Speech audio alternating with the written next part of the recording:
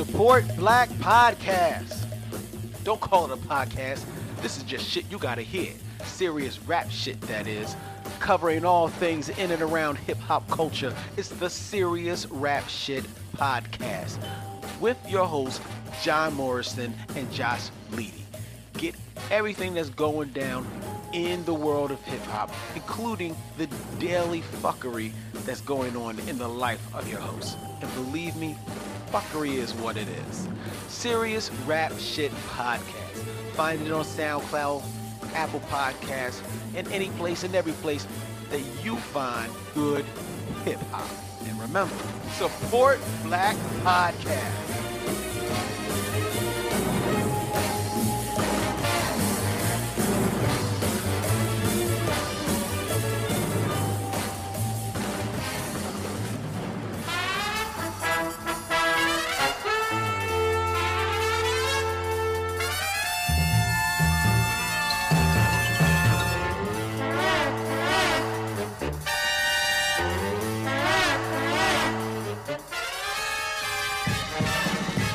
What's up to our sidekicks and henchmen out there in the Geek Nation? You're listening to Gutter Talk. Gutter Talk! I'm Johnny Destructo. And I am the Bat Tribble. And we're here at Johnny Destructo's Hero Complex. It's my comic shop in Manayunk. Hi, Len. Hey, JD, we got letters. You know what else we got? Brandon. Brandon? Brandon. Oh, man. This has to be a quick one today. 'Cause I have to Yeah, leave we got to early. go. But, Brandon, do you have any questions for us today? No. You don't? You don't? I can't think of any quick questions. All right, well, right. You don't have to ask us a question Okay, right that's now. fine. We're going to get to emails. We're going to get to emails. All right, so sit back and relax, Brandon, and when it's time for you, we'll give you a mic, and you can ask us 3 questions. You can sit in the daddy chair. It's fine. You don't have to sit on the... So Brandon will be Baby asking stools. us 3 questions today, ladies and gentlemen, on a returning feature, Brandon asks us. Brandon Asked Us. But first, we are going to go through the emails that we got. Letters. We got letters. We got lots and lots and lots and lots of letters. This one is from Maurice Poplar. JD. That's me. Yes. Yup. Richard Stark wrote that work, son. He did. I love the Parker novels. He was an awesome anti-James Bond. When people complained about the ascendancy Wolverine and the ascendancy of Wolverine and the anti-hero, I used to reference the Parker novels as, nope, been around for a while. Nice. And Earth, Wind, and Fire, bruh, Bruh. get your life. I envy you. I wish I could hear music as dynamic as Earth, Wind, and Fire for the first time once again. You know, we had that whole conversation about it, and I didn't even... You still haven't gone? haven't done it. I have to put it on Spotify or something. Yes. You know, I wish we were like, just a real quick aside. There are women on the internet who are like either cosplayers or models or porn stars or whatever, and they've got an Amazon wish list. And then mother lovers on the internet boy. Yes, will they do. just send them free stuff. Yes, they will. Yes, And they will. podcasts don't get that as much. Podcasts don't get that love. We can't come up with like an onlyfans.com/gutter talk. Yeah. We ain't gonna We get don't even have a subreddit. Yeah, we ain't gonna get no loot. We ain't gonna get no loot. So much to say about Infinity Wars, but did it trip you out how scenes in the trailers totally don't show up in the movie? It always fucks me up. Yep. Damn it. But you knew that was going to happen because they were playing the fake out with the Hulk. You can't be talking off mic, Brandon, because then you... Just say what I said. We don't want to just say what you want to say. We want to hear your voice. I was just But gonna now you say- got a microphone in your hand. Yes, I do have a third microphone that I could give to him, and I could pause this, and I was going to if we at least gotten through this email. But of course, Brandon had to pipe in because Brandon walks in and is up. like, "Oh, you're doing my show today? Well, then Why didn't I excuse get me." a call? Well, I didn't. I must have missed that call. Yeah. Yeah. You know. Finish the email. You were supposed to knock on the door of my trailer and let me know that you were ready for my We my did, but he was at close-up. craft services. We couldn't find him. Exactly. So that was the end of the email from Maurice Poplar What was the last bit again? about the scenes not showing up in the movie. Did it F me up that there were scenes Did in it the trip you trailer? out? The biggest one that I've noticed for that type of thing was the Rogue One trailer, the Star Wars Rogue One trailer, and there's so much in that that I literally want to. I wish I could hop. I could use like a dimension hopping device. I could flash my way over there just to watch that version of the movie. Right. Also, I would actually go see the Snyder Cut. Why? And you know I'm not a Snyder guy, right? Yeah. But just because I suffered through several of those DC movies, Right. the part of me is curious to see if he would have wrapped it up in a way that I found satisfactory, and that's the eternal optimist in me. It must be either that, or it's the person that is the glutton for punishment. Yeah. That is you as well. Yeah. Because there is nothing in Zack Snyder's filmography that leads me to believe that he is going to wrap this up very well. But Except 300, and that's because it's not his story.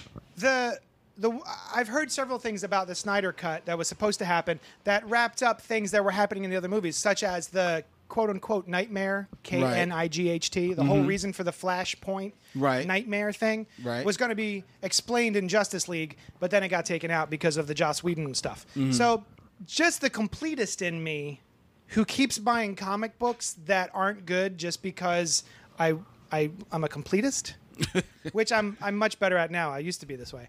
I want to see that. So with Avengers, I like that fake out because I was surprised. I'm like, well, when's the Hulk going to show up? I saw him in the trailer. Right. And he keeps wimping out. Plus, So- the one scene that everybody talks about was like the hero running scene. That's the one I'm talking about. Everybody talks about that. showcases the Hulk right there. I actually am happy that scene is not in the movie because I always felt that scene looked badly made. Yeah. And Yeah. dumb. So I'm actually glad that they didn't. It was just there to have a everyone posing moment, Exactly. kind of like they did. But I like the way they did it in Avengers 2 when they were in the very beginning and they're storming the castle, Which is totally different, and they all jump in midair and like there's a nice shot Right. of all their profiles. Yeah. I thought that was dope. But I want more of that in my trailers. I want more misleading information because I'm one of those idiots who complains about trailers and then watches all of them anyway. That they show too much. Right. So if there was stuff in the trailers that they show just to throw me off the trail to surprise me later, 100% for it. I'm with it. Yeah. Yeah, because let's face it, the trailers are now an event unto themselves. There's So, trailers for trailers. Yeah, so I mean, if they want to do the behind the scenes of the trailer, we took this and we cut here. Fuck. I mean, excuse me. But thank you so much, Maurice. We appreciate the email. Yes, we do. Thank you very much. You know what? I'm not done yet. There's a couple other things I want to talk about that, just because I want to give his email the proper amount of focus. So we just rewatched the trailer, and there was one line that I really wish was in the movie that was in the trailer, and that was Thanos saying, "Fun is not something one considers when balancing the universe, but this does put a smile on my face." Yeah. And I was waiting for that because it's such a great badass line. And then Brandon, you had one. I was thinking in the Spider-Man Homecoming trailer at the end where Spider-Man. Oh, where they're flying towards the Yeah. camera. Yeah, just like them hanging out. Yeah, that wasn't. in Yeah. there. Yeah, I didn't need that. That's another one neither. where it's just like, hey, look, these two characters that you like are together. Yeah. Go see this movie. Yeah. Len, was there something? No, you pointed out a couple of differences in that video in the trailer. The whole "get this man a shield" line is actually staged totally different in the movie. And there was something else that I noticed. How the spider tentacles. Yeah. You don't Spider-Man's Iron Spider. You don't see them in any of the trailers, which they took them out digitally so Yeah. that they would be a surprise. And I did woo when Yeah. I wooted when I saw that. I was like, woo. And I like that. I like trying to keep some things a surprise for people, Yeah. and also giving different different readings of things or different takes. As much as you talk about that Thanos line, as badass as that line is, I think Thanos, as he is played in the movie, saying that line takes It's a away little out of Yeah, it place. doesn't out of character for Yes. as they portrayed him. And So I how think much sort of he sacrifices Exactly. for his goal. So I think it actually is a smart move not to have that Yeah. in there. It's so good. It's such a great line. Although it might have worked because it looked like he was saying it. Are we spoiling it? Are we allowed to spoil the movie? It's been spoiled. Cool. Yeah. It looks like he's saying it right at the beginning, like right after he gets the, I think, space one, the one from Thor. Mm-hmm. So it makes sense if he says it at the beginning, like he's excited and he doesn't realize what he's going to lose yet. That's true. So if it it kinda takes place before the Gamora bit. That's true, but I don't know. For some reason, Thanos doesn't. It doesn't strike me that this whole gathering of the gems Has been is a a romp fun for him, yeah. a fun exercise Yeah. for him. I think that's the reason why when he does get to like go off on the Hulk, you know, his Yeah. boy says, you know, let him have his fun. Yeah. Because he very rarely does. You know, is on this serious quest. Now he's just able to just let off Yeah. a little bit. That was a great scene. It was weird seeing the Hulk get smashed like that. I didn't think how the Hulk felt. Oh, and there was one more. It was a different take on the Spider-Man. I'm Peter Parker. Oh, we're doing our made up names. Then I'm Spider-Man. That was a different take too. Yeah. All right. So anyway, thank you. I just wanted to give a couple more. No, most definitely. We also got an email from the Mayor Tribble, Dan Dinkins. What's up, y'all?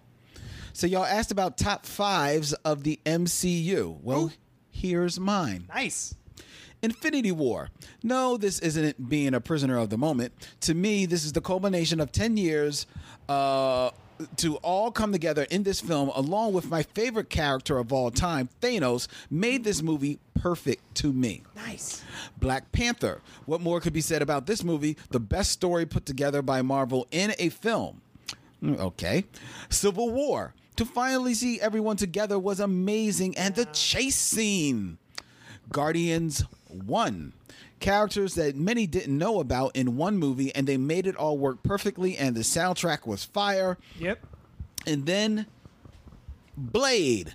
Not sure if this is counted because it's prior to the newer era, but it still stands as a classic and the one that set the table for what we have today. True, but not a Marvel movie. No, in not a no Marvel way, because Marvel Studios. Studios wasn't even around, so you can't count it. Now, Len. Okay, yes. Uh-oh.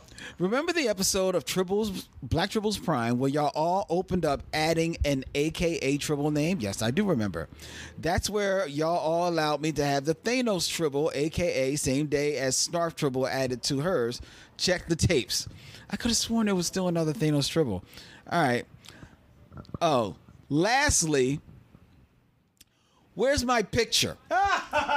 What? I don't know what he's talking about. Which you You know what he's talking about? All right, Dan, you have to email us again exactly what the picture is that you want because I can't find that email. Yeah. And then JD is going to be drawing that one because I have to draw Richard Ing's Yeah. commission. Yeah. Remind me what that was.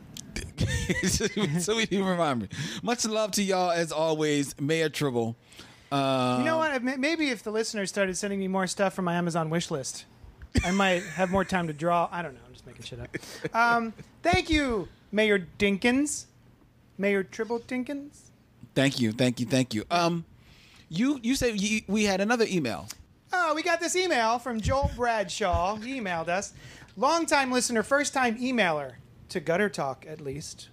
In response to what WB could learn from Marvel Studios with Infinity War, I think they could learn how to diversify their characters and ultimately bring them together. Let me explain. In Infinity War, there are multiple genres and locations clashing and meeting up. Wakanda / Black Panther, space / the Guardians, magic / Doctor Strange, and superheroes / the Avengers all come together in Infinity War, and each style is still there, from the visuals to the character interactions to the music. If WB took that approach to each of their heroes, Aquaman has its own feel, Flash his own, Wonder Woman her own, then combine them together to face off against the forces of Apocalypse, it could be awesome. It's a bummer that WB is so eager to just throw anything out into the ether rather than carefully and structurally build out a cinematic universe for the DC properties. Just a few thoughts. Joel, my man, absolutely, 100%. First of all, I didn't know how to divvy up those teams because we were talking about that before, and I'm like, oh, everybody comes together kind of seamlessly. But yeah, I didn't realize it was like space, magic, heroes, Wakanda. Yeah. That's a pretty good way to divvy them Break it out. up. And 100% about DC. If they really felt like, never mind the Zack Snyder stuff, never mind that I don't feel the characterization was on point. That's neither here nor there. But just their overall way of going about it, in that we're just going to throw everything out now without any of the work, any of the steps to Yeah. get there. Yeah. You know what I mean? We're just going to start breakdancing without learning how to do any other kind of dancing. Without stretching. Yeah, there you go. So, yeah, what a shame. It is a shame. And I don't know what, I mean, they have no choice but to keep moving forward. They have no choice but to keep. I mean, to a degree, they're kind of doing it with Wonder Woman by keeping her as period movies, because the next one I think is supposed to be set in the 80s. Is it? Yeah. Oh, great. Yeah. So you're kind of doing it with, so because of that, Wonder Woman will always have her own type of feel, you know. And I have a funny feeling that they will let go of the reins a little bit more. So because even though Wonder Woman had her own feel, there was still a little darkness, you know, especially with like that whole World War I fight scene at the end. It felt very Zack Snyder-ish. Like that could have been in like one of the Justice League or Batman v Superman. The end fight with her Ares. and Ares Yeah. was cut and paste Justice League or Pretty Zod. much. Yeah. Exactly. So I got a funny feeling they'll take the reins off for the next film. One, because the first film was so successful and there has been such backlash against anything that's even remotely resembles the Snyder or now / Wheaton Yeah. vibe. You know what I mean? But and who knows what who knows what the hell is going to happen with Flash? Yeah. They're lost. They should give up. They should give it Brandon? up. I was just thinking about it. One thing I would do, because they've announced that they're like going to do like a Red Sun movie and like something else. Red Sun? So they're So more evil Superman? yeah, they're gonna start doing like more standalones. So I'm thinking, what if they keep Wonder Woman and they have her be the anchor to like the main universe, cut out the rest of the Justice League, and then do a bunch of standalone one-off movies, and then do a multiverse movie, and then have that be their Avengers? Oh, that'd be kind of fun. That could be interesting. And I don't then- think it'll happen, but that sounds True, cool. and also they haven't done any of them yet. Yeah. So they're not ruined yet. Yeah. So I can hope. So, and you mean there's going to be a Red Sun live action? That's what I heard. Yeah. Can we just get one movie with like a nice And then Superman? Flash is supposed top to be bottom? Flashpoint. So Huh. All right. Cool. I want them to fix that costume. and then they're That doing Flash Birds of costume. Prey, which we'll see where Oh, that goes. Birds of Prey. See, now there I think they've got some opportunities True, but to stretch their wings. No so far pun it's intended. worrisome because like the director they've announced seems cool, but she's apparently directed like one indie movie. Period.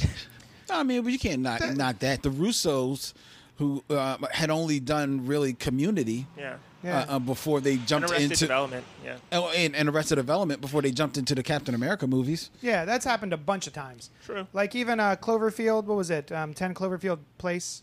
Wayne. Yeah. Lane. That was it, Lane. That was a first-time director, and I thought he did a great job. I used to listen to his podcast, The Totally Rad Show. Yepper. Yeah. But so thank you so much, Joel, for writing in. I believe he had my back a little bit when people were coming at me on Twitter because I dared to say something less than glowing about Zack Snyder's Man of Steel film. Listen, that was fun. You know, I'm not big time on Facebook, so y'all can't come at my back on social media, but feel free to find me on Twitter at the Black Tribble. Zack Snyder, I don't know the man personally, and I don't want to speak of him personally. No, of course not. But as far as professionally and his professional work, he is a man who can work some visuals. Yeah, it's gorgeous. He can work. He can work some visuals. However, he is not a good storyteller. He is not a good director, nor is he, I believe, a good filmer of action. So, therefore, he is not a good movie maker.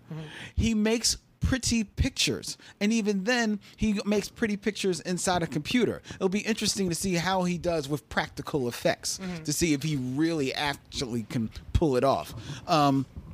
But other than that, I don't think much of his work. And there's stuff that's interesting to look at.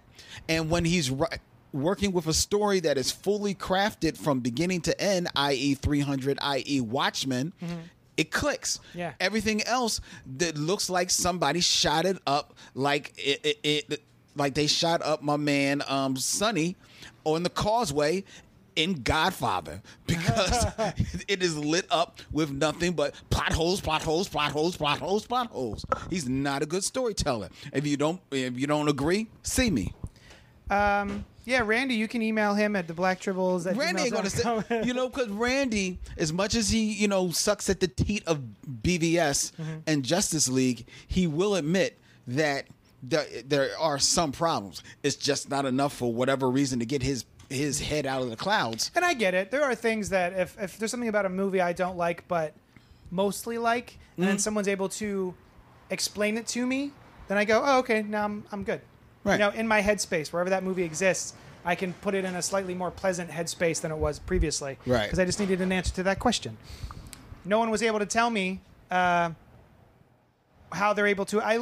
So a lot of people came at me because I had said, oh, young Clark was great, but it's a shame that he grew up to help murder half of Metropolis and then make out with Lois in the crater that used to be a giant city. Right. And a lot of people were calling me a moron for that, and obviously I never even saw the movie because that's not what happened.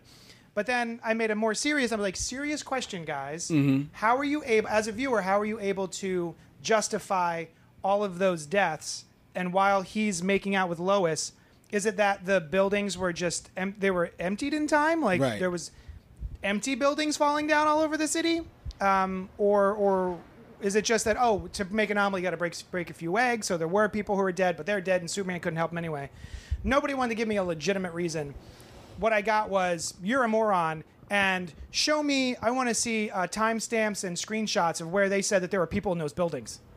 I feel like, not to defend those movies, but I feel like I don't get why people suddenly care. I feel like that happens in the Avengers too, and Thor and everything like that. And I feel like people ignore the deaths in those, but for some reason, because really in all of those films, there is lip service paid to the heroes making attempts to save people. Yeah. Or either they say it, or you actually see them going about it.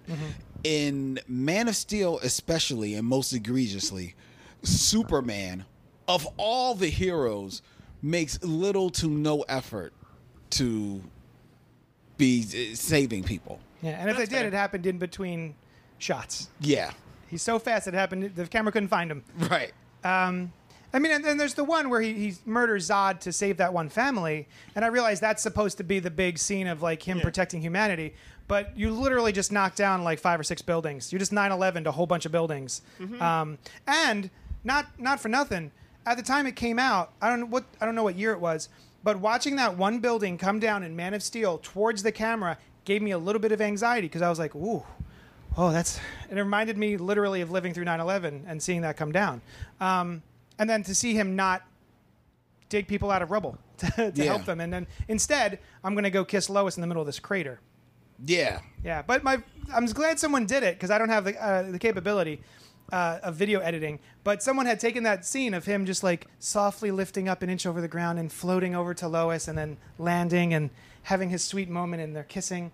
And what they did was they took just screams of all of the people who were trapped under the rubble and edited on top of it, of just a whole city full of screaming people.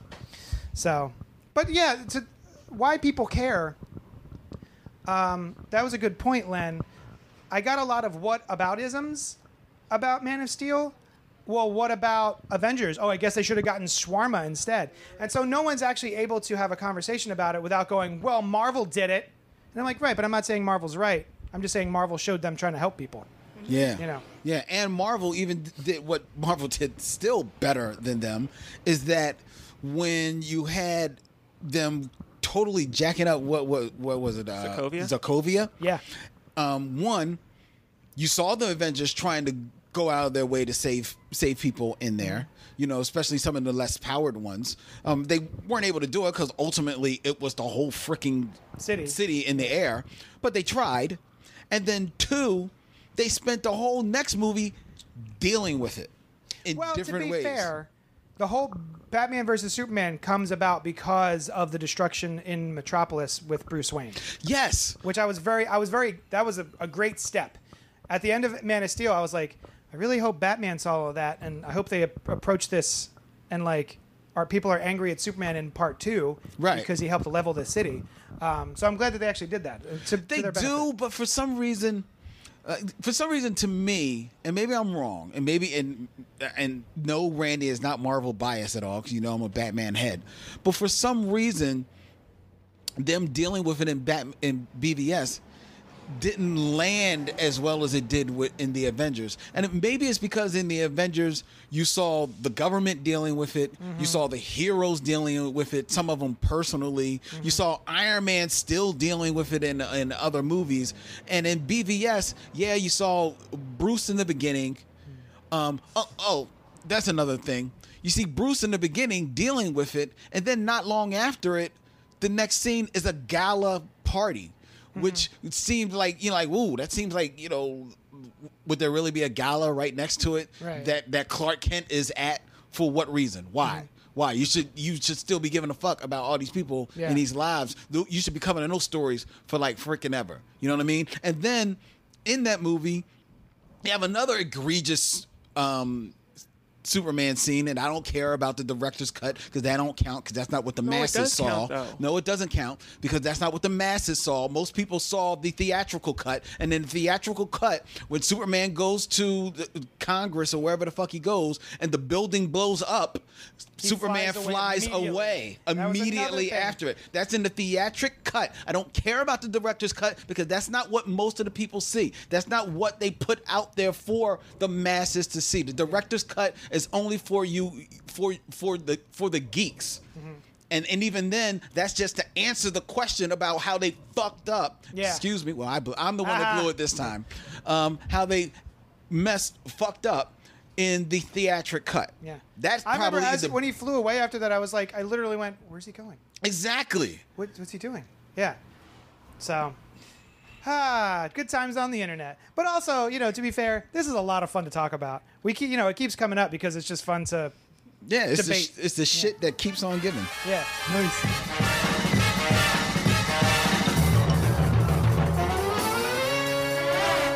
I believe that's all the emails, so it's time for us to turn to Brandon Asks Us. Hey, Brandon. Yay, me. Okay. I So wrote Brandon, you down- got three questions. Since you guys were just doing top fives, I thought about this last week. We did top 5 movies. What about top 5 characters, MCU characters? MCU. So now, Ah. so Marvel Cinematic Universe characters. But that includes Netflix and Shield because Shield is definitely in universe, no matter what anyone says. Oh Son well, of a this biscuit. is easy. This is easy, and I'll go 5-1. All right, and yes, there's gonna be some bias in here, son. Own it, and I'm owning it. So number 5, Marvel Cinematic Universe character is gonna be. I'm gonna say Black Widow. Oh, okay. I'll be honest, she's grown on me. That's interesting because I was actually on my way here thinking about that. How everyone always says Thor, Iron Man, Captain America are like their top pillars of Marvel, and maybe in the comics they are. But to me, it seems like Black Widow is much more of a like staple of the movies Well, than that like Thor. Until like before Ragnarok, I feel like Black Widow was like way higher. well, unfortunately, that's because they probably had a massive contract with Scarlett Johansson trying to justify the money that they're paying her, so they're making sure that she gets into all of these movies as opposed to giving her own movie. But that's neither here nor there. But she definitely has grown on me, and I actually look forward to seeing her in the movie. And I hope that she does get her own movie because I think that I like Scarlett Johansson. I do. Some people are iffy on her, but I like her. I've seen her try to do enough different stuff to think that she's actually not a bad actress at all.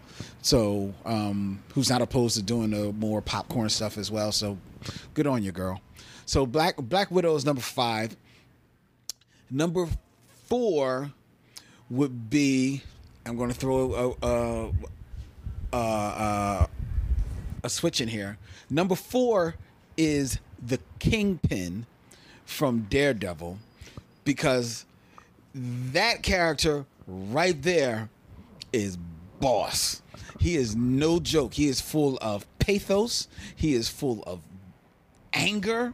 He is cunning. He is smart. He is strong, and he don't take no prisoners. And he's got a heart. And Vincent D'Onofrio is a bad man when he gets a script. So the Kingpin is number 4.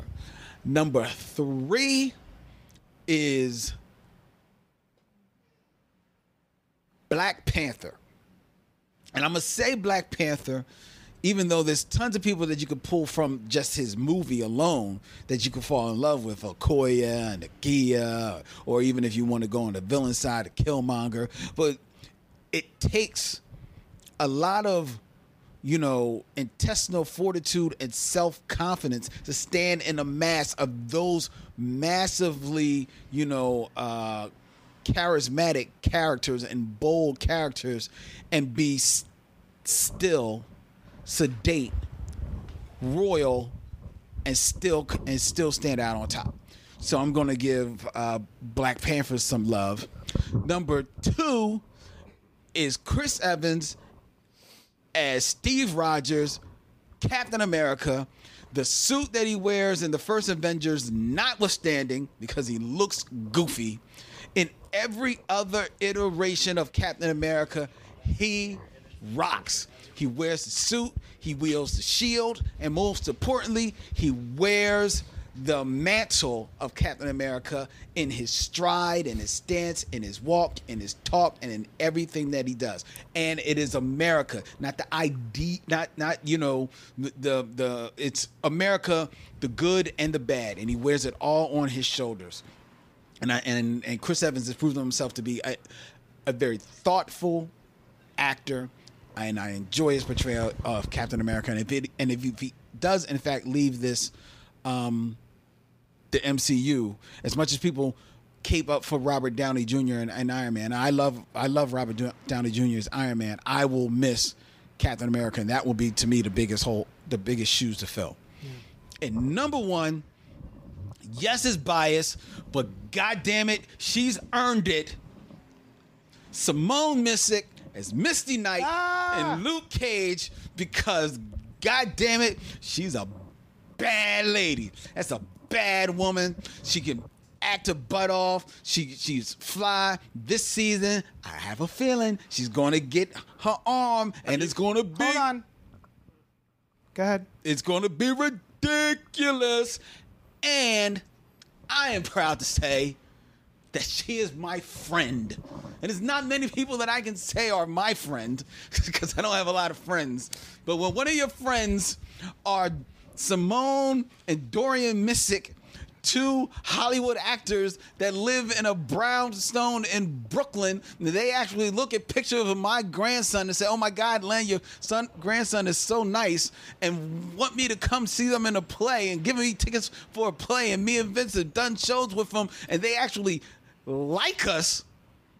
God damn it, you're forever going to have my love. Nice. So remember how a couple of weeks ago you had met a friend of mine, Lorraine, and you said on the air she could get it? Yes. Yeah. Simone could get it. Simone could get it. Hey. She's FINE, fine. Yeah. No, that's a good list. Mine... All right, I'm going to start off. So we're going 5 down to 1. Yes? Yes. One of them was on my list. That's on your list, so I took them off just so we're not doubling up. But I think number 5, the first one that came to mind was actually Luke Cage. Okay. I like his look. I like his demeanor. I like how he's just a guy who wants to work and do his job. But then he's got this ability, so he wants to protect his city. And he's pretty reluctant at first, but he realizes he's the only one who can do it. Right. And watching him sort of go along that character arc was a lot of fun. Now, his show, ups and downs, it wasn't 100% awesome. There were a couple of times where I was just like, that's a little silly. But I also kind of respected that they were leaning into the silly a little bit. Mm-hmm. But really, I think the thing that doesn't have it higher on my list is he's got that shadow of Diamondback? not Copperhead, Diamondback. Yeah. Because the first villain, that was Copperhead, right? No, the first villain was Cottonmouth. Cottonmouth. I'm sorry, Cottonmouth. He was amazing. Had he been the villain the entire time, Yes. 100% dope show. Because of the Diamondback showing up, I don't know what he was acting in, but Yeah. he was doing his own thing. Yeah. And sadly, that sort of was a bit of a shadow on the show for me. Peter Parker, obviously, is on my list. He should be higher up than I have him. But Peter Parker, I think he's the perfect version of this character that we've seen on film to date. The way he geeks Tom out. Holland. Tom Holland, yeah. The way he geeks out. Just the scene in Homecoming where they flash back to him geeking out at Civil War and like taking little Snapchats and whatever. Yeah. Like, oh, the little guy just got big. I gotta go. So funny, and I really believe his nerdiness as opposed to Andrew Garfield didn't seem nerdy. He seemed too cool. Yeah. And Cardboard Maguire just wasn't the same in the suit that I would have hoped. Plus, special shout out to Aunt May, the sexiest Aunt May on film to date. Then Agent Carter A nice one. That's a good is one. on my list. I think as a character that I didn't care about, and I saw her in the first Avenger, Captain America, I went, oh, what an interesting, fun character. I would like to see more of her. And then we got it with the TV show. We got 2 seasons of a great TV show that I thought she was amazing in. I was sad that there wasn't a 3rd season.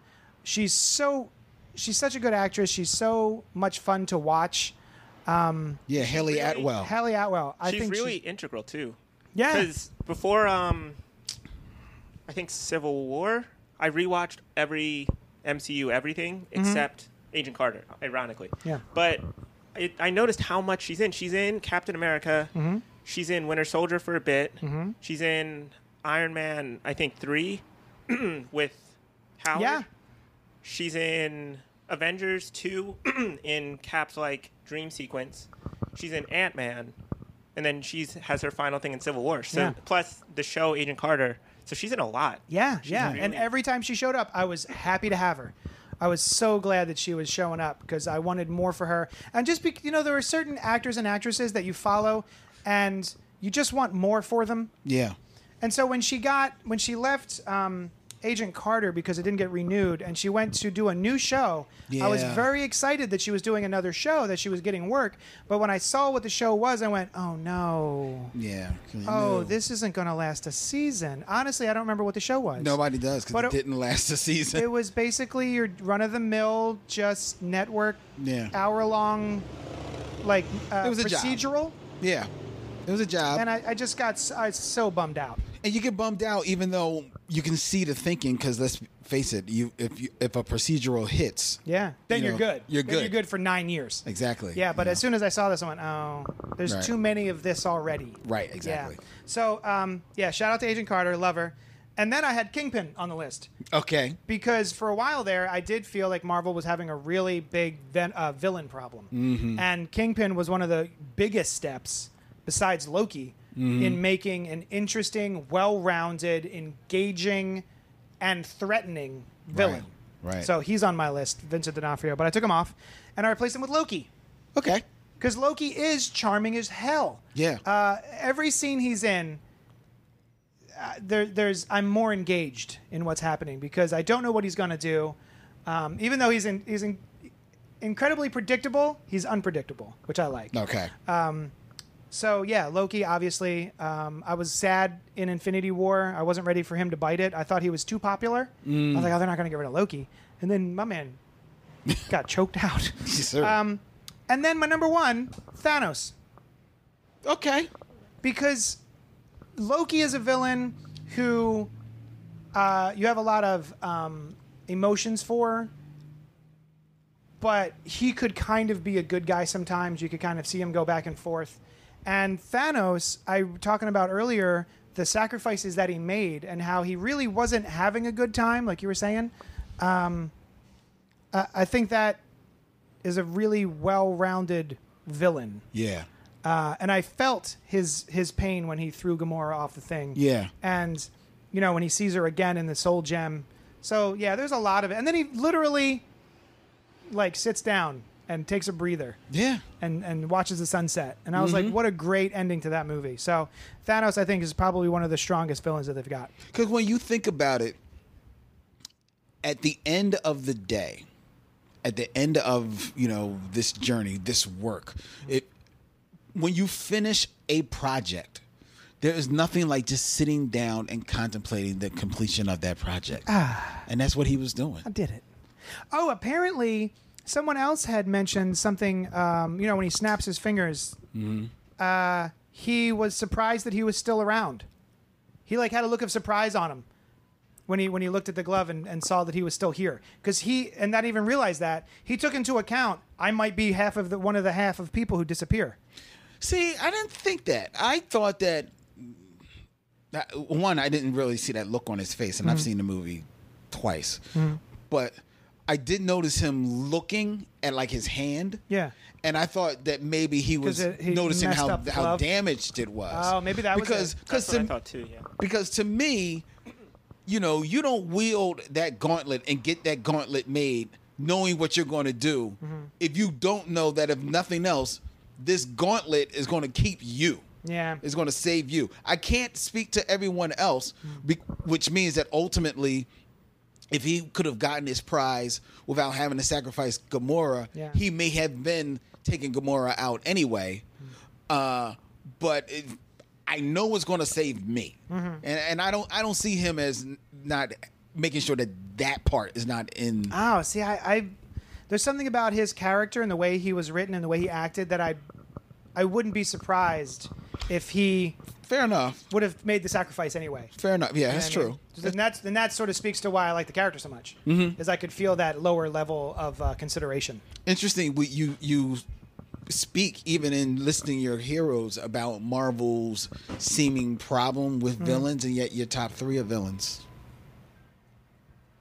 That's true. Weird. Well, these are all steps towards good villains. Fair. So the villains I'm talking about were in the early phase. No, 1. I know, but I'm just saying it. So it shows that there's been. Oh, then they're making steps. Yeah, Right. yeah, for sure.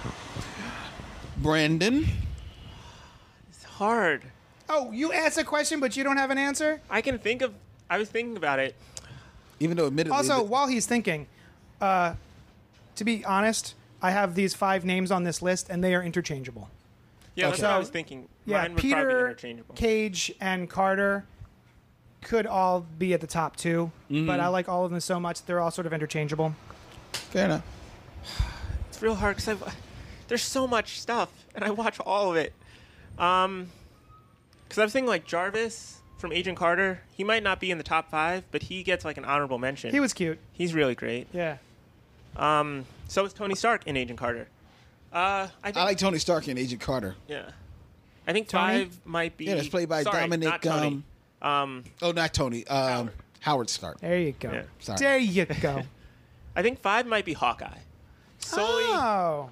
because I really like his scene in Civil War where he shows up to save Scarlet Witch, and he's making jokes, and he's also I just feel like he's a funny character, but also kind of.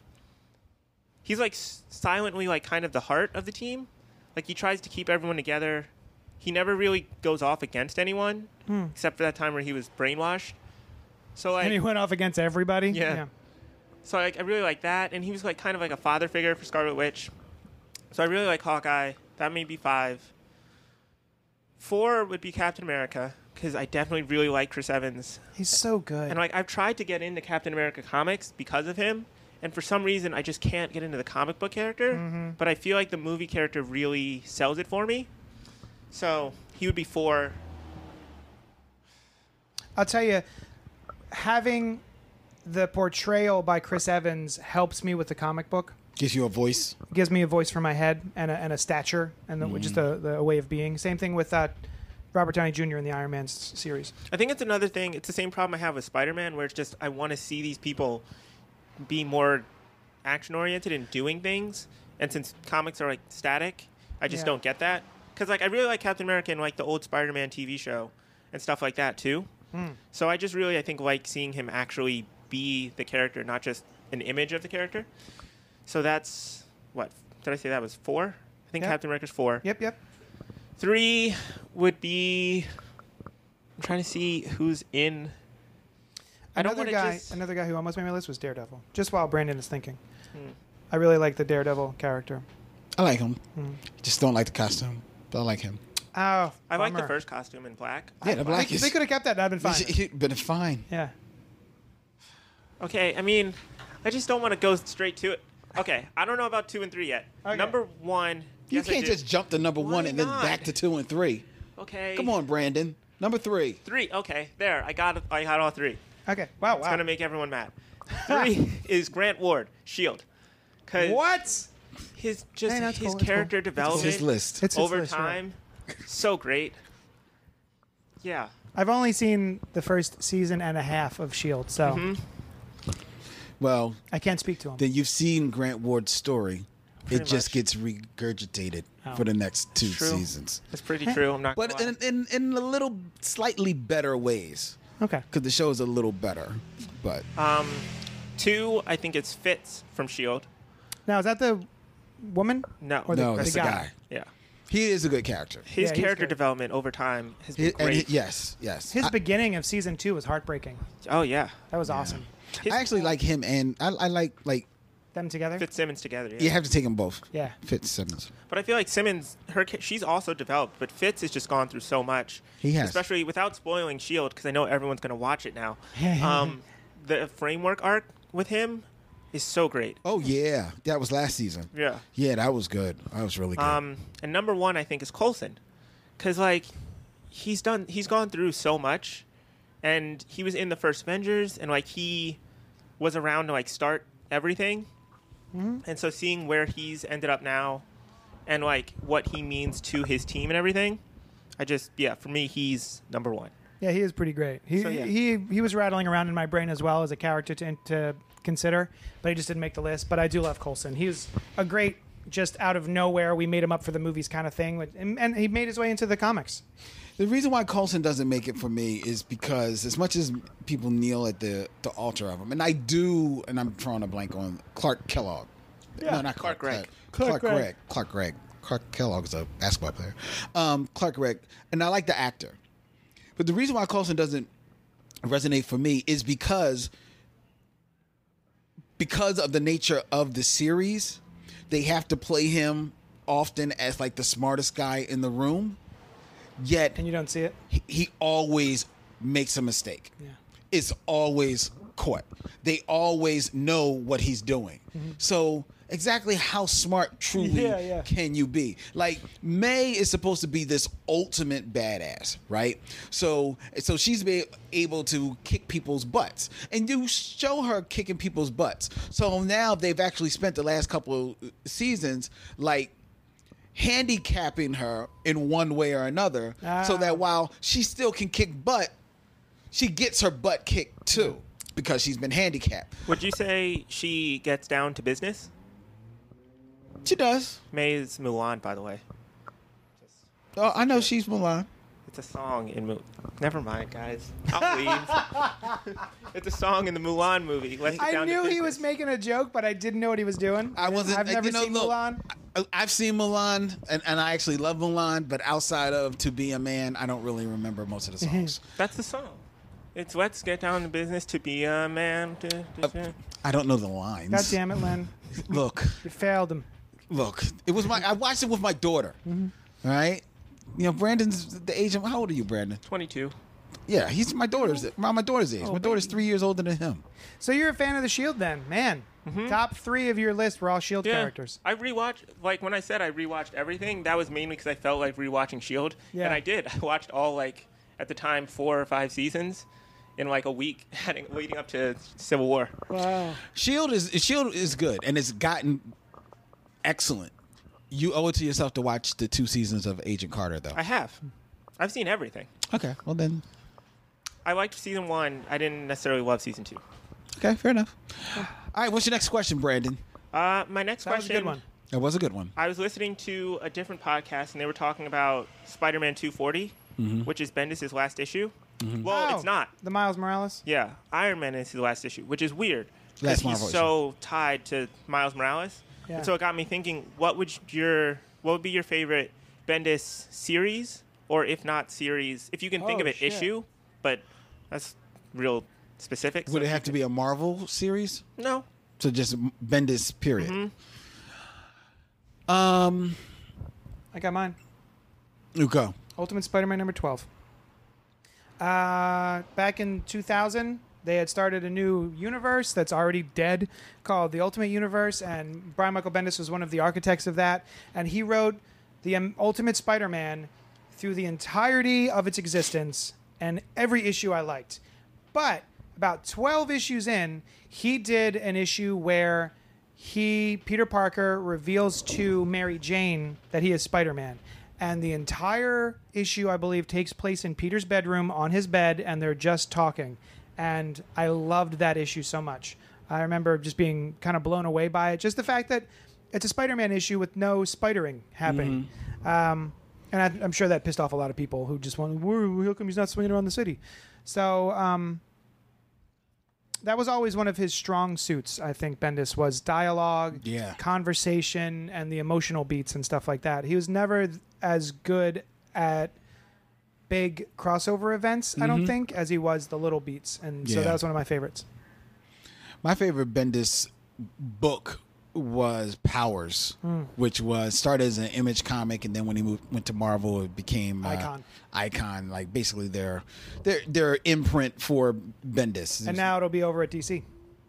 So is it going to go over to DC? I believe so, yeah. And Power is basically started off very much as a kind of like a crime genre book, because he was known for a lot of crime books.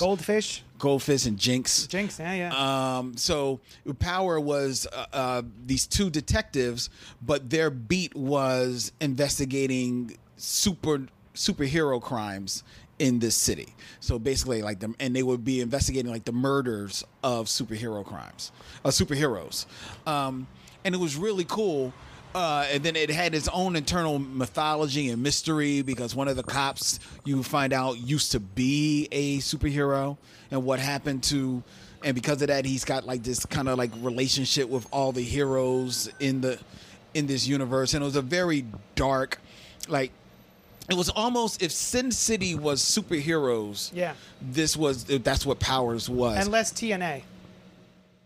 Not much less TNA. That's true. Because there was a lot of TNA in there, but it became a very cool series with a lot of cool commentary on the whole idea of being a superhero, the whole idea of being a cop, the whole idea of with great powers come great responsibility. Does it really? What did these powers be? Can you easily get like a god complex?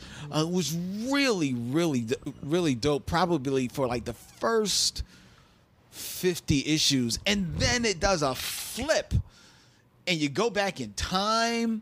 Is that the one with the monkey sex? Yeah. It goes back in time. It totally reworks his mythology. It's just a crazy book, but I loved it. And the art was by Michael Avon Oeming. Yeah, which was very cartoony but fit with that world. And it's still my favorite thing that Bendis has done. I want to back that up 100%. I can only back it up about 75%. Because I would get excited. Because first of all, the publishing schedule was effed in the B. Yes. It came out very sporadically. And so I would have forgotten what was happening. And it was hard for me to get my brain back in that headspace of those characters. And so that was a problem. And then sometimes you got a little masturbatory with all the dialogue balloons. Yes. And so that would be kind of a detriment a little bit, where it's like, all right, yes, I get what you're doing here, but can we move it on just ever so slightly more quickly? And then I just sort of fell off because maybe it moved and Well, when it keeps moving, that does hurt. The scheduling of it hurts as because it gets late. It was always late in coming. That is a book that I think definitely would lend itself to just going straight to trade as opposed to the single issues, because it just runs so late. But even that, because of how much dialogue is in there, you got to put down the trade after a while. And you do. Yeah, you can't. That's not a one sitter. It's not. Yeah, it's not at all. So it is a little bit of work. I actually have fallen off a little bit, and I'm fine with falling off. Like, I've read enough of it that I'm good. I feel like I've got like a good whole story on it, but it's just good stuff. Yeah, particularly there was one story. I think the last one I read was, it was like superpowers as an STD. Oh yes. That was a good one. I'm just doing a quick search to see if it's actually still coming out. But go ahead, Brandon. I was trying to think of like a favorite issue, and I don't think I can think of one. So I think it would just be Ultimate Spider-Man as a whole. So good. Probably, Top to bottom. but probably the Peter Parker, specifically Ultimate Spider-Man, because there was Ultimate Spider-Man, and then there was like Ultimate Comics Spider-Man, and then there was Miles Morales, the Ultimate Spider-Man or whatever. Yeah. So I think it would just be the first like 100, maybe 150 issues, I think, Sure. of Ultimate Spider-Man, because I just really loved those. I'm thinking like there's so many like great moments in it, and also I know I said Young Justice was my first comic, and it was the first one I like sought out, I think, aside from like some one-offs. But my aunt used to like sometimes see comics at like the newsstand or whatever, and she would pick them up for me. And I remember one of the first comics I actually read was Ultimate Spider-Man number I don't know, where it introduces Sandman. Yeah. And at the time, I knew about different universes, but I didn't know what the Ultimate Comics were. So I was like, oh, this must be an alternate universe thing, because this woman is explaining Spider-Man's first time fighting Sandman. But I could tell by like the style that it seemed like new. But I just really loved that. So that's issue, and that series as a whole has always had like a special place in my heart. Yeah, 'cause of same, that. man. And then even when he's moved over to Miles, it just kept being just as good as it was for the whole previous run. I agree that not when he came over to the 616. It hit a dip with the 616 after Secret Wars. And I think it picked up again, but I think for a while, Yeah, it had was that floundering. It didn't know what to do. dip. Yeah. Yeah, the way they were effing around with the Ultimate books, it was like Ultimate Spider-Man and then Ultimate. Yeah. What was it? It was Ultimate Comics. Ultimate Spider-Man. Comics Spider-Man. Yeah, stop it. Knock it off. With all the stops and starts. But yeah, great. Is Powers still being published? The last one seemed to come out in 2017. Okay. Powers number 8 came out from Marvel Comics in January, February, March, April, May. Oh, a year ago. Are you looking at trades? No, this is issues. Okay. Leaping off your PlayStation into the comic that started it all, the award-winning mashup of cops and capes like you've never seen them before. Witness an untold tale of Powers past. The secret origin of Diamond continues. Yeah, right. That was the last one. Yeah, I forgot they made it into a TV show. Yeah, for I watched PlayStation. one episode of that and then said, I'm not going to watch this anymore. Yeah, I heard it was garbage. Was that all 3 questions? Is that all you got? That was only 2. Oh, we got another question? Okay. Shit. The last one, I don't know if this one's going to work, but I've been thinking about it for a while. Is there anything from like pop culture, not necessarily just comics, that has influenced other aspects of your life? Because the thing that made me think of it is, my favorite colors in order are red, then blue, then green, then yellow, then pink. The reason for that is because that's always been the order of the Power Rangers. Red is in charge, and then blue is like always second in command, and then green, yellow, pink. And so I was wondering, is there anything like that where it's like something you got into as a kid or something influenced how you look at things now? Like maybe you always try to think, whenever you do something, you think like, what would Batman do? Or you think like, I have power now, I have to be responsible with it because of Spider-Man. Like, are there things like that you Two carry things. Do you have something? No, go Do you ahead. want me to go? There are 2 things that jump to mind as soon as you ask that question. One, Halloween.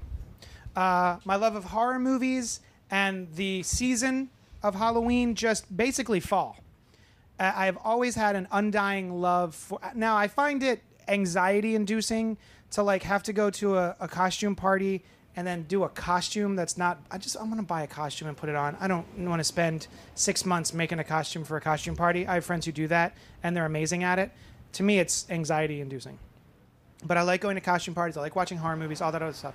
And I think it's just because one night I was being babysat and I was told to leave the room. And of course, I went to the top of the stairs and peeked down and I watched. They were watching Halloween. There was 3 movies that I recall. Halloween scared the bejesus out of me. The parts I could see. There was a sequence that for years I had a memory of it and couldn't remember where it came from until I rewatched it. And I believe it was Amityville Horror, where one of the babysitters or one of the kids was trapped in a closet and was banging so hard on the door that they were getting bloody. Yeah. I had no idea where that was from. All I had was the image. And then the scene from Nightmare on Elm Street 2, Freddy's Revenge, where he jumps out of the pool and he's got the big arms at the pool party. Right. And I was like, he's attacking everyone in the real world at once? What? So that sort of spawned all of my love for horror and stuff like that. And then I was doing one of those stupid Facebook things where it's like 10 influential albums in 10 days. And it occurred to me that Nation of a Million to Hold Us Back, the Public Enemy album, was the first time as a young white kid I was experiencing someone else's experience of the world or of America. And that really threw me for a loop. And like, not everybody has my experience. There are other experiences. And just because I'm a certain color doesn't, it means certain things for different people. And so that was one of the first times I can kind of remember. I was in my backyard mowing the lawn and raking, and someone had lent me, I guess, the cassette tape. And this epiphany, I guess, sort of happened. And it was a very small thing, but I do believe that it has affected me moving forward throughout my life. I think mine, and it's going to go on a little bit of a thread. Oh, because mine didn't? But it starts with Robin Williams on Mork and Mindy. Oh, wow. Like, I knew I was different.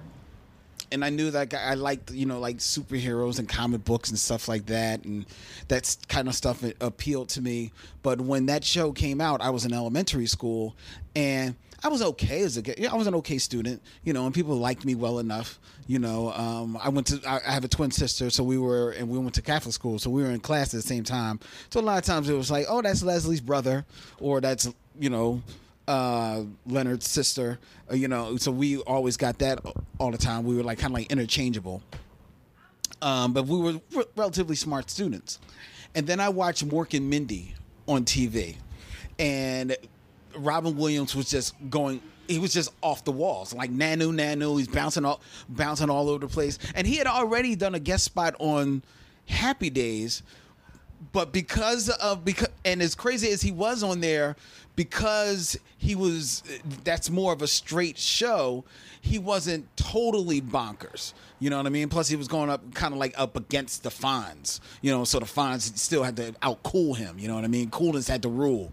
But on his own show, he could just be Robin Williams, like, Nanu, blah, blah, blah, blah, going all nuts, insane. And I remember distinctly coming in the next day to school, in the schoolyard, as you're playing around before class starts, and saying, I can do that. And I just ran around. I was just bouncing off the walls. Nanu, talking to people, plucking them in the eyes. I was all of a sudden like doing my favorite Three Stooges things that I always wanted to do, but I never felt comfortable enough doing. And in my head, I said, I'm just being Mork. I'm just being Mork when I'm doing this. And so when I would go out on recess and everything like that, we'd be playing around. It's like, I'm Captain America. I'm Thor. Like, I'm Mork. What y'all gonna do? You know what I mean? Because y'all can't hurt Mork. You know what I mean? So that became my secret identity. And going forward in my life, there was always something that I could identify with to make me come out of my shell.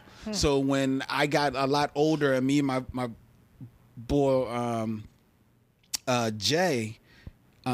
James and my man Scott, we wanted to form a rap group, and I again was a geek. I was like, you sure you want to rap with me? I was like, I can write rhymes. Yeah. So I came up, and I by then I had come up with like this artist name of Cruz and how I signed all my artwork. And I was like, well, Cruz, if Cruz can draw all these pictures that everybody likes and think is so cool, and everybody sees like, oh yeah, they draw me a Cruz picture, then Cruz should be able to rap. So I would write these rhymes, and I would just summon within myself when we got in front of the microphone that I'm not Len, I'm not Leonard, I'm Cruz. And fuck it. Cruz is on this microphone. Cruz is on this stage. Cruz said, "Here, come here, girl." And that was my secret identity. Nobody knew that deep down, when the mics was off, I was this shy little kid. Don't look at me. I don't know how to talk to you. I don't know what to do. I don't know. And anytime I wanted to step out of that shell, I'd be like, Cruz would not just be sitting here. Right. Boom. Cruz is going to go do this. You know what I mean? That's cool. And to this day, when I'm bouncing around with the tribbles and stuff, and we get, especially when we get into social settings, I'm kind of cool, but I'm still like, I don't know. I'm like, no. Bat Tribble can't sit here. Bat Tribble got to break out. Nice. And that's what it is. It's I've not seen him a blend. couple of times. Yeah. I don't have a name for it, but I've seen that flip. That Yeah. switch be flipped. Yeah. That's awesome. Brandon. I was thinking, I mean, aside from like the Spider-Man thing or the Power Rangers thing, I can't really think of anything else. Like there's certain things that like I carry with me, but I can't really think of like pop culture things. I mean, like I try to be like Tim Drake, I guess, kind Yeah, of. you're always talking about Tim Drake, sure. But I don't I relate to him a little bit, but I don't necessarily like I actually thought about that. I don't feel like I relate to him on like a I'm like him kind of way. Like a personal level. Yeah, like I feel like I'm almost the opposite actually, because I'm like really pessimistic, and he's like all about being inspired by Batman and being like optimistic. So I don't really feel like I relate to him. Is that maybe what you like about him, though? That's what I was thinking, maybe. Yeah. So yeah, You know, generally, I think when we look at characters, we either look at characters that we feel like we relate to or want to relate to. Yeah. Very much so. Well said. I think for me, the two like shows at least that influenced me the most were The Fresh Prince of Bel-Air and Boy Meets World. Honestly, more Boy Meets World. Sure. But like Will, like I don't know, not really, I guess, but like kind of going to like the rich school because like I went to like a private school even though I'm not very wealthy. So like I related to that, but not really because I feel like he went to that school, but he also he was living with Uncle Phil and everyone, so he didn't have money himself, but like he was with people who had money. Mm-hmm. So I didn't really relate to that, but. Yeah, that idea of like not necessarily fitting in, I guess I related to. Well, we know what? that you're not wealthy, but one would think that you are, considering that every Wednesday when you come here and you buy your new comics, you pay with gold doubloons. Well, I mean, JD won't take like this platinum card. Also, he's got a Dalmatian that he hand painted dollar signs on. You know, I want to piggyback off your Will Smith thing. That was another one that, you know, growing up, there were rappers and artists and actors who were cool, and they would put on these airs of coolness. And then I saw Will Smith, and I was listening to all of his stuff, Parents Just Don't Understand, and Nightmare on My Street, and all this other stuff. And those albums, he would specifically be talking about things that I didn't hear anybody else talking about. Mm-hmm. And he wasn't doing anything to be cool. It didn't seem like to me, at least. Yeah. It felt like he was rapping about the things he likes. He likes being funny, so he would write a funny story and then make a rap out of it and blah, blah, blah. And that was kind of... That meant a lot to me as well. That, like, is like, oh, this guy who's doing this thing that everyone else seems to be doing this way, and he is doing his own thing, and then wound... Like, you know, he's... For a while there, I feel like he's kind of a joke. Like, you know, the Family Guy did a bit about him, like, you know, respect your parents and clean the rug and, you know, all this other sort of stuff. And, you know, and he didn't write a lot of raps with curses in him and stuff like that. He's just like, no, I don't want to do that. It's not my thing. It was interesting. I got a chance to sit down and talk with DMC of Run DMC. Yeah. And, you know, I'm telling you my whole thing of, like, the secret identity and thing. But without me saying a word to him, he's just going on in his history, and he basically says my story beat by beat. That's what he did. You know, he was just a geeky kid growing up, ran into Joseph Simmons, who was Run of Run DMC. He wrote rhymes mostly to kind of come out of his shell, but when Run said, let's put this show together, he's like, I don't know what I can do, man. But he was, at the time, was watching a Marvel superheroes cartoon, and his favorite hero was the Hulk. Yeah. And the Hulk would come bashing through the walls and everything like that. And he said, I can do that. And that's why he started like one of his songs, like, you know, like son of Byford, brother of Al, D's my name and runs my power. Strictly like just on this Hulk level, and like everything of his was like boom, boom, because that was the Hulk in him coming out. You know what I mean? And I really dug that, man. That's why he is the Gamma Tribble. Nice. Damn it. That's awesome. I figured out my thing. Yes, go. Well, I was trying to think like characters I like as far as relating to. Definitely Abed on Community. Oh, I really yeah. relate to him. Yeah. But as far as things that I take Cool. with me, like from things, or Childish Gambino's song "That Power" at the end, I always try to carry that in my life because it's he tells this story about So he tells this story about being on a bus, and he tells this girl that he likes her, and then she doesn't respond. She doesn't really respond. Yeah. And on their way then- home from camp. Yeah. They're on the way home from camp, yeah. And then when he wakes up, because he goes to sleep on the bus, and when he wakes up, she's not on the bus anymore. And then some mean girls come by, and during his, like, telling her, his, like, confession to her, he mentions the word destiny. The word destiny. Better? Yes? Destiny? Yeah. Yeah. So he mentions the word destiny, and then one of these mean girls just says destiny to him and walks off. And so And he they all realizes, he realizes that the girl he thought the girl he had feelings for and he thought had feelings for him had like told other people. So he said that's when he learned to make it all for everybody always. No one, like, people can't go and tell someone your story because you've already told them. Yeah. And that's something I try to carry with me. And sometimes I take it, I think, too far. Like, people are like, I don't want to know that about you. That's too much information. But I try to, like, not hide anything because it's just, like, at some point it's going to come out anyway. So if I tell anyone anything, it's something I expect everyone will know at some point. Yeah. Which does result in me, like, keeping some things hidden that I maybe should tell someone. But I just, like, that's how I try to live life. I do the same thing. I think as a way of, personal defense, emotional defense, I make jokes about myself. That way no one else can do it. Like, anything that you think of to make fun of me for, I've already said. So eat it. Yeah.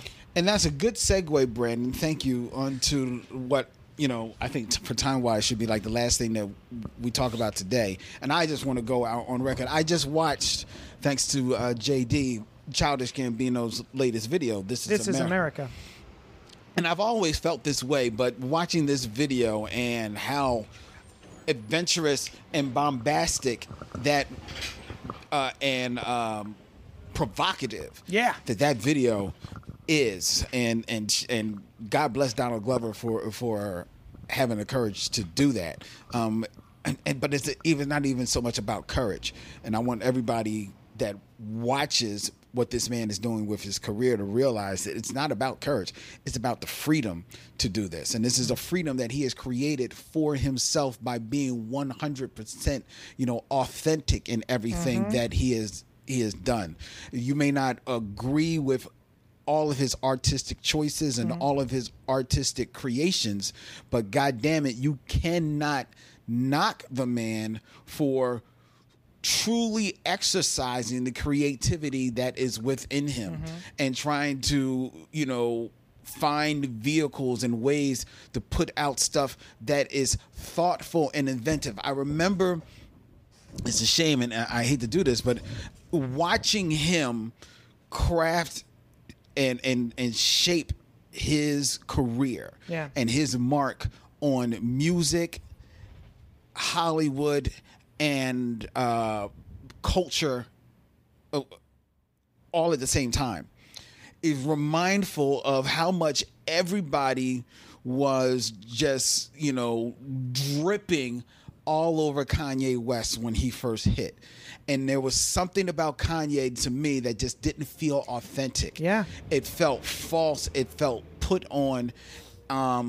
Even when he would go on about his mother, and God bless, I wish nobody to lose their mother. Oh, no. So I certainly felt for him for that. But even that felt icky because it felt to me like he was like taking advantage of, this tragedy that he had in life and some of the things that he was doing.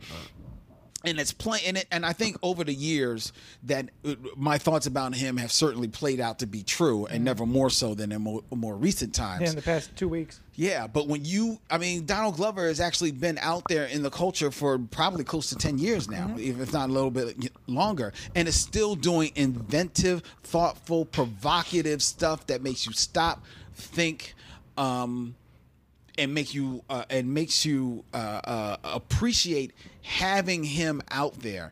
And I feel like, to me, to use my analogy, I'm confident that he is somebody's Robin Williams. Absolutely. I was 100% just thinking that. I didn't know Yeah. where you were going with this, but I was like, if I was younger, this would have been mine. Yeah. Yeah. He definitely is for me, I think. Or Yeah, and if you said not- that. That's why I Yeah. think it was a perfect segue. Yeah, he's so for that. good. And looking back on it, when I first came across, I'd seen him on a thing called. It was on YouTube. I was just watching these Derek comedy bits. It was Right. like him and a couple other guys. And Yeah. they just did comedy bits, and I was like, oh, these guys are really funny. And then somehow I saw they must have linked to. Oh, he put out like a mixtape. He just like puts out free mixtapes online. So I clicked on that and I went, oh, and there was a lot of wordplay. He was really good at they weren't funny raps, but they were thoughtful Yeah. and heartfelt, but also with a lot of like style to it. Yeah, and wit. And wit. Thank you, wit. And then when he stopped doing that, I was very disappointed because I went and saw him live. I went and saw him live back when he was affordable, and he did an hour of stand-up and then an hour of his new Music. mixtape stuff, and it was awesome. And then I think he did Because the Internet. And I was like, what is this? Yeah. Oh, I don't like this. This is annoying. And then he did Awaken My Love, which is the previous album. Or I guess after Kauai, he did Awaken My Love. And I Stone went, Mountain Kauai. what's that? Stone Mountain Kauai. Stone Mountain Kauai. And then, when this other one came out, I'm like, oh, this is just like a blues funk album. Like, cool, but it's not for me. I really wish he was doing that other stuff. And now I'm starting to learn, like, really appreciate all of the things. Because the Internet still is not an enjoyable listening experience, the whole album, but I was listening through all of Awaken My Love last night, and that's solid. It's so good, and it's so different from the thing that he started off doing. Yeah. So I have, even the things I don't like of his, I 100% respect that he's doing it. Right. Yeah. All right. Cool. Oh, also, if you haven't seen it, go watch This Is America. It's one of the first, not none of the first, but it's rare that I will go back and rewatch a music video immediately. Yeah. And I watched that 3 times in a row with Sushan. Especially in these days and time. Yeah. And also watch his Saturday Night Live bits. There were Those some funny good too. bits. Yeah. Yeah. Yeah. All right. Thanks so much for joining. I'm sorry, I was thinking of one of the bits.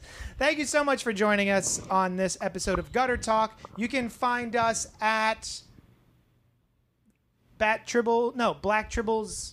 On Twitter. At On Twitter, you can Black hit us up at Black Tribbles, or you want to hit me up directly at the Bat Tribble.